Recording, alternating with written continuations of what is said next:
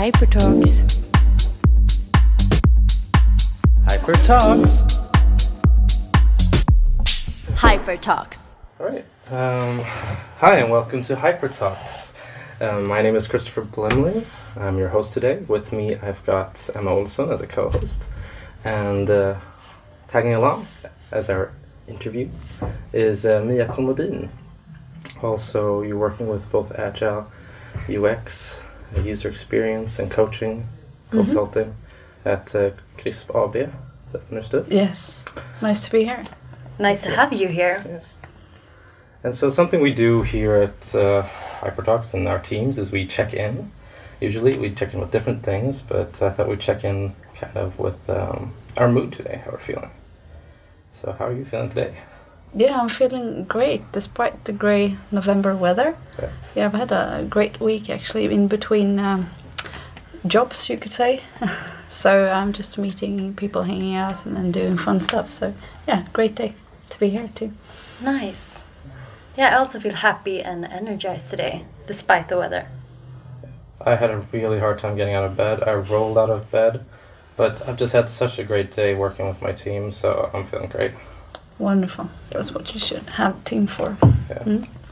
So UX is such a huge, there's so many different terms in it. And we just recently had with our class, you were part of our industry leader who was helped creating this module for us around UX. And how did you get into UX? For me, it was that you were the first real UX person to actually work with. And it just seems very, there's a lot to grasp. And it is. Definitely. Well, it's going to be a really long story, I feel. Maybe the 45 minutes won't cover it. Well, I think that's two different types of UX people, because UX haven't been around that long, but it's been long enough for people to have been able to study it. And I'm one of those that's too old for that, so I haven't been studying it like you do. So I'm actually from a design background. And, when I was, like I referred to earlier here, when I sat down, I started I wanted to be a photographer in the beginning. So I studied photography in the US a long time ago when I was 18, I think. And then I stopped because I thought it was just old men working as photographers, and I didn't want to go into that. So I just changed my mind and started working with digital when I came back. So I went to school similar like yours here to learn digital design, it was then. Before that I also studied graphic design, illustrations, and all types of journalism, communication, and stuff like that in high school. So I was in the first media program when it started in Tumba Gymnasium. Oh, wow. Yeah, so that's a long time ago.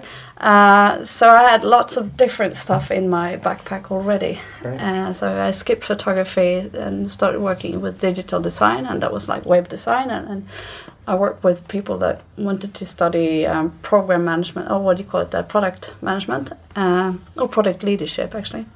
And what is the difference between 3D. those? Oh, yeah, that's a totally different story. But yeah, confusing. But right then, it was only project management that was the thing that you could do. So we were this cross-functional team in this school that worked together on different things. And just after 1 year, I started working as a digital designer, as a company called Net Solutions. That was a year after that, bought up by FramFab. So maybe, I don't know if you've heard of it, that's also a long time ago, but people that's been in the industry a long time know about them. And at that time there was only graphic designers that worked with Photoshop and stuff like that, and people that did user research, really, really heavy stuff in laboratories, studying people using the products that we developed. But you never really talked to them. They had white lab coats and stuff like that. I was oh, really special people, and really expensive to have in your product. So you never, usually you never had them in your project. So you just designed Yeah. what you thought customers wanted? Yeah, exactly. That's what we did. And I remember one time I was really angry. My product manager came to me and asked if I could just create a new skirt for a bank, like a big bank. And that was like a new project. They just need a new skirt. So that means a new look and feel on the website. Yeah. It's like, I refused. Yeah. It's like, what are they looking for? Why do they need a new website? Because there's no insight. So already then, that was like in 98, I think. I was like totally opposite to all the other people that work with designs. Like, no, I'm not going to do it because I don't know why. I don't know who's going to use it. But usually no one asks these questions then. So it's been like my mindset all along. So all along I've been always trying to learn more about how to define what who are using the stuff that I'm creating and why, and what problems do they have, and meet them. And after a while I started creating personas and stuff like that, and flows and interaction design and wireframes, working in a total different way that other people did them. And also I worked in the teams always with the developers. A lot of companies had design departments, but I always took my stuff and sat together with the developers instead. So that's why I have this agile background too. So back in those days, like in the 90s, like early websites and such, I understand there's not as much talk about that back in those days, but how do you think has it changed throughout now? What an impact looking at these different both users and how important they are? Do you keep on learning new things around them, or do you see similar personas? I would assume that's like an ever-changing kind of thing. Do you wipe your slate clean for each new project or new kind of people? Because the way you're doing user research, you're looking at the needs of people. Yeah. And also you'll always look at the need of the company, the business. The business. Do you ever bring in from other experiences, or is it like, do you come in with you of empty your course. teacup and No, then you of fill course. it again, or do you? No, of course you always remember what you know before, so it could be easy to just, take the same ones that you had before, but that would probably lead you in the wrong way. Yeah. So that's why you want to have a clean slate, and you want to only look at, like, these are the goals that we have, and go out and meet people that are using the product and ask them who they are and what they do, and watch them use it, so that you learn, because you always have to learn again. Otherwise you have this ideas of what the solutions would be, because you have an idea that's wrong about the users.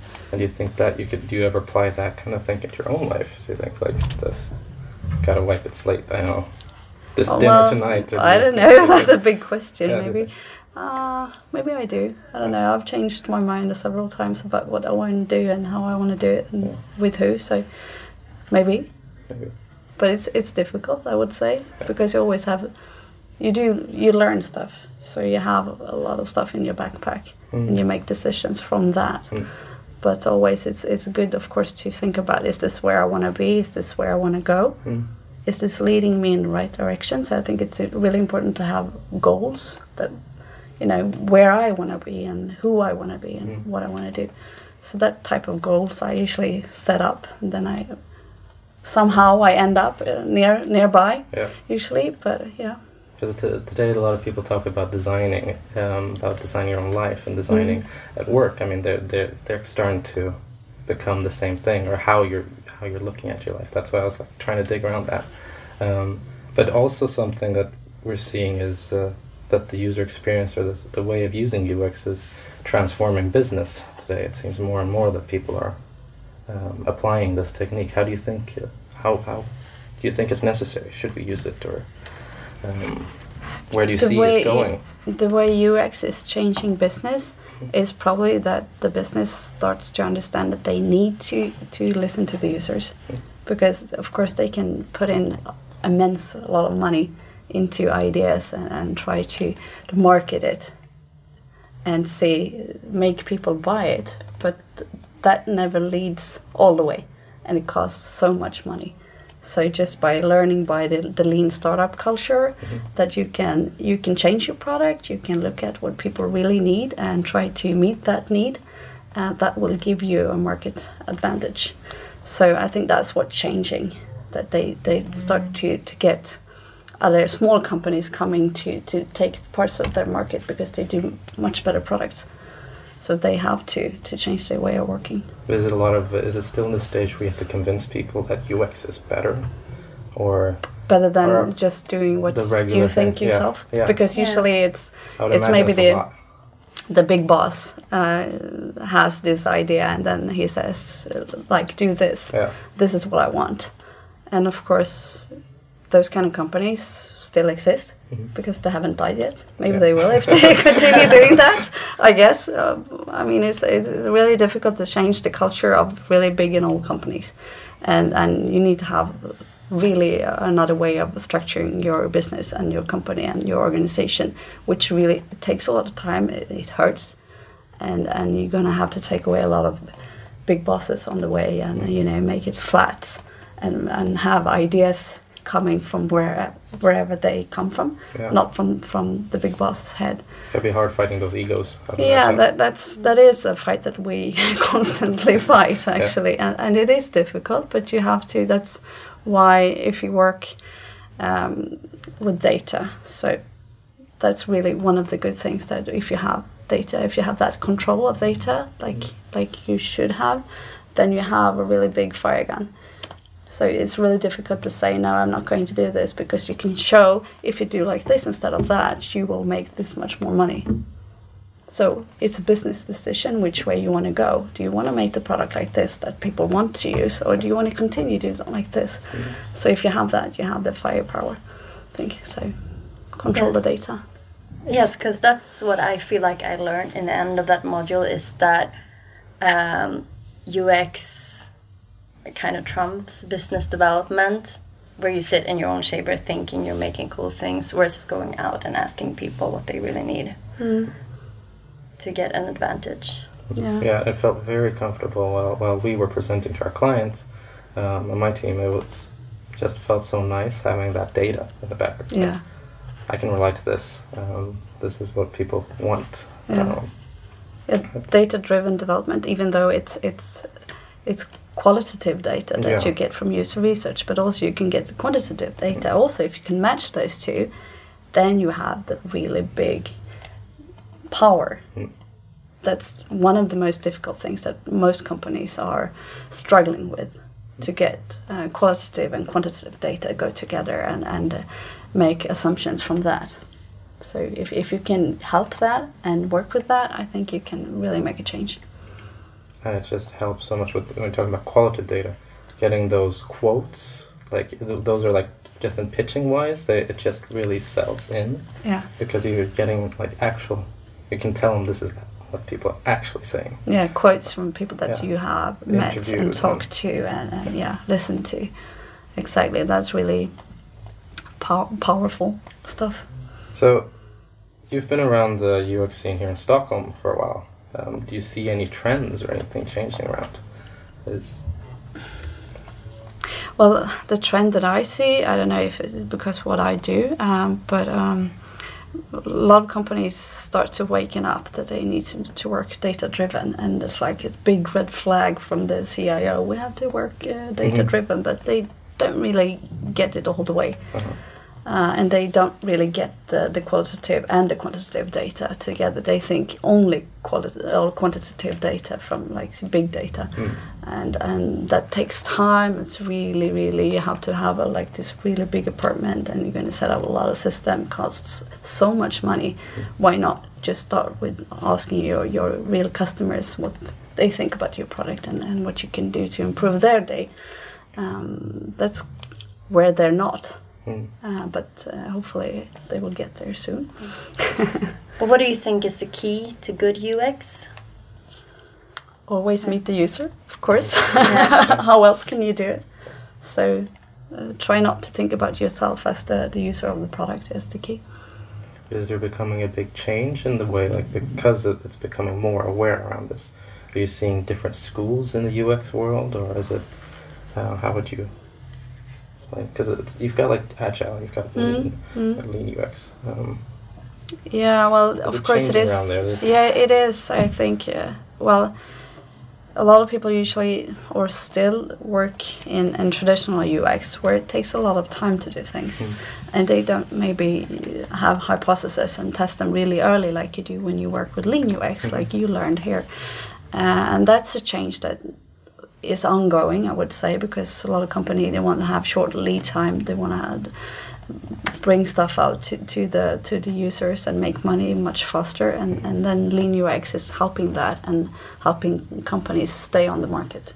So I think a lot of UXers probably gonna have to transform a little bit and learn how to do that. And that makes, I don't know if it's uncomfortable or because you don't always have all the data that you might want to have. You don't have time to interview maybe 50 people and then do it over again and then have the ideation and create the products and then release and then we failed. So that's like more traditional way of business and it's a scary process. Yeah, that's really scary in my mind.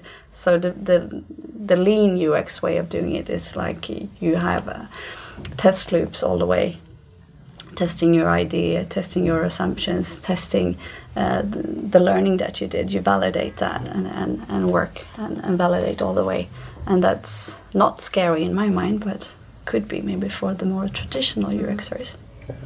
And I felt like it gave you so many insights along the way as well, from the user perspective that you didn't have, which was really cool. You learn a lot. Yeah. It's really fun also to meet the users. Yeah, it's so much fun. Yeah.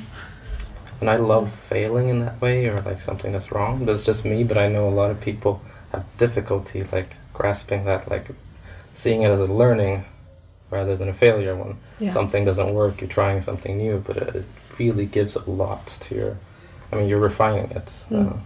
And knowing when you start like testing stuff that this is not perfect. I haven't got the final idea, or I don't even maybe know the need, because you use it as maybe a trigger material to find out what people have, what needs they have. So you need to be pretty brave to do that. These are the stupid ideas that I had.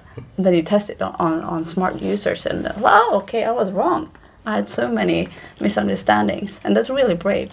And that's what you really need to do. So that's great. I'm so proud of this class. That's fun. All right, we're just going to go over to a little commercial break. We just started up with Acast, so they're going to be putting in commercials now and then. Maybe 30 seconds, I would guess it is. I think so. Stay tuned. Yes. And we're back. And welcome back, Mia. We were discussing a bit about UX, both business-wise and background, but where do you think the future of UX is going to go, like, in general? Is it going to become, is the world going to adopt UX, or do they have to adopt UX, maybe? Yeah, if they want to survive, I think they will have to. Maybe it's the UX takeover, like I've heard people say sometimes. The UXers are taking over everywhere. I think maybe UX as a phenomenon maybe will be more, I don't know, in bits and pieces everywhere. Because if everyone would just think a little bit more about the users on all stages, like in all departments and everywhere, it will be so much easier to work together also. So maybe it will be something that more people will learn of. We will still probably have people that's have that specific, what do you call it? Knowledge or edge.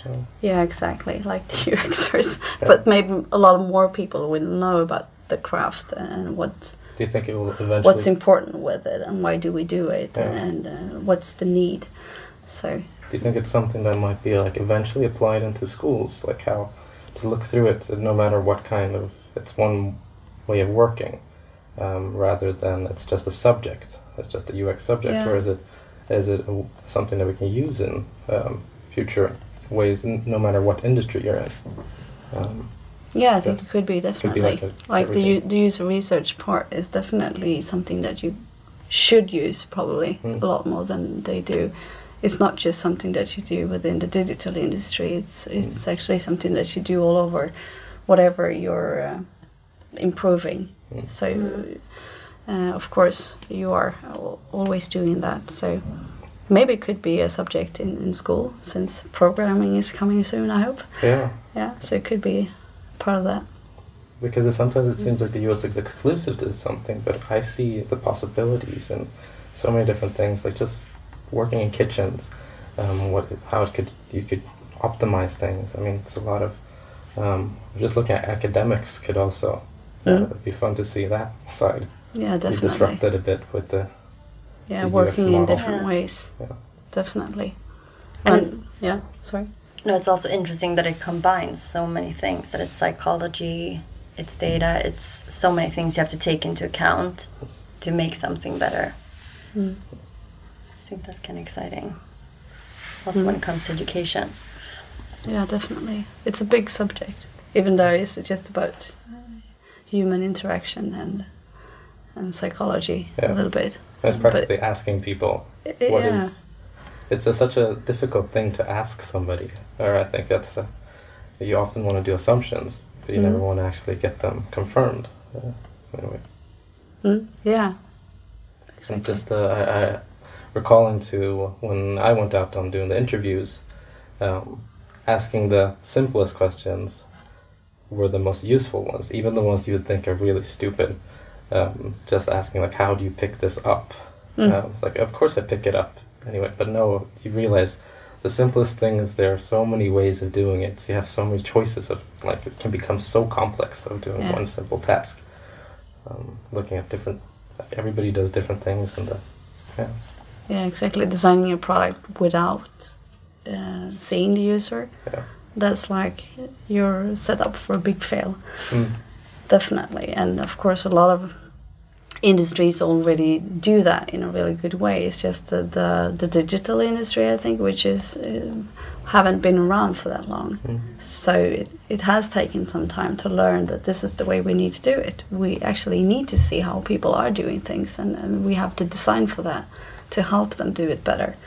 Otherwise, people won't be able to use our products, and we won't make any money. But it has taken some time for the industry to get there. That's great that we are there now.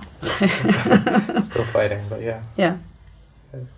So if anybody really wanted to get into UX, like where do you think you would start? Where does one go? Is there school? Or would you start attending meetings or reading something? Where would you? Well, you could of course hang out with UXers if you want to. The Where meetups. Are the meetups. So of course you could just see if there are any meetups in town. I think one of my colleagues has a third Thursday, he calls it. I've never actually attended, but everyone's invited at some bar in town. So of course you could meet with the UXers and talk to them and see what they do and learn from them and of course read blogs, books. I have so many newsletters on UX that I just get in my mail, but I never get time to read them. So I think meeting people and practice it yourself. And when you stumble into something, just read a little bit more about it to learn how to do it. But realize that you always have to ask the user or see the user and watch them use the product and do that in a structured and good way to get the learnings that you need to make better products and better ideas. So just get the insights and try to make your way. And don't be afraid, because it's just so fun to learn, and everyone's new at stuff in the beginning. So it's never a bad time to learn. So apply the UX thinking before you start with UX. Probably. To your own learning. Go test your own knowledge out and see what you need. Keep on. It's a good idea. Yeah, I think we're wrapping up a bit. We've covered all your questions. Pretty much. Yeah, covered a lot. Good. And it's still such a big, vast world. It seems like I'm gonna try and attend more meetups actually. Yeah. Because and maybe it's something that I've been thinking about that you probably are interested in, but maybe you don't really know that. That's service design, where you design services. Oh. So you should probably. That's a topic you should look into, I think. Service design. We haven't covered it in the UX module but it is the same thinking, and you apply UX or the tools that you've learned, but from on other subjects than just digital products. So that's a way you can use the learnings that you have already, but on other areas. And briefly, how do you explain service design? You design the way you experience a service, okay. Or it could be you design the way you meet your dentist, for instance. Mm-hmm. So what happens when you get there, or when you get into the chair, or afterwards? Like you have this the fear that arises when exactly. How do you manage that? How do you manage that? Yeah. Maybe you need to redecorate the office. It needs to be another color so people feel more calm. Or you should have these kind of magazine on the table. So you design the experience of going to the dentist. That's something we definitely need to work on, because You have dentist fear. I don't have dentist fear, but it's nothing I enjoy. I was there yesterday. Yeah. Some design could be fixed. Yeah. I actually had a dentist before that had a fireplace in their office. That sounds... And that was just, and this classical music, just to make people feel calm and, relaxed. That's really nice. So you could do really good stuff with that. Yeah, so having that awful light in your face and these like white walls. Yeah. Oh my god. And all the stressed people around you. The stressed people. Sweating. And the sounds, classical music would do a lot, I think. Yeah. Just hearing the machine in your mouth, I was like... So that's service design. I think it should be a part of this course, but I don't think it is. It could be something that you could study yourself. It will be the next thing we dive into. I think so. Yeah, sounds really exciting. Yeah, that is the unfortunate thing of having only a month to work with it, because you could definitely dive into that whole universe of user experience. It's really fascinating. Right, so if anybody wants to contact you, or what's the easiest? Is it do you have a Twitter, or does it email? Yeah, they could actually just send me a message on Twitter. It's Mia Kolmodin in one word. So easy. Yeah. Kolmodin with Kolmodin. All right. Thank you for today. Thank you so much for having me. We usually do a little checkout as well. I forgot to add that. What should we have a checkout question? You have any good ones? What's your favorite podcast at the moment? I really like that question. Yeah. Check out Do you listen to podcasts? No, I'm totally scared. I've tried to, but the phone freaks out and shuts it off. I tried to listen to it in my car, because I travel a lot by car, but it hasn't worked out for me, so it hasn't been any podcast listening so far. Well, what would you like to see in a podcast world? What would you like to listen to? What is it like? Of course, it is interesting to listen to smart people having discussions. Yeah. I love that part, and I know that's what podcasts are mostly about. So interesting people. Interesting people. Subjects. That's cool. I'm currently hooked on a Swedish podcast called En varje söker sin podd, which is two women discussing current pop culture and other things. I love it. And I'm always going to refer back to the Joe Rogan Experience. He just has interesting people, different subjects, different things all the time. And they sit and talk for 3 hours, so it's long podcasts. Oh my god. But I enjoy them. Yeah, sometimes they're just really good. Do you listen to them in one long...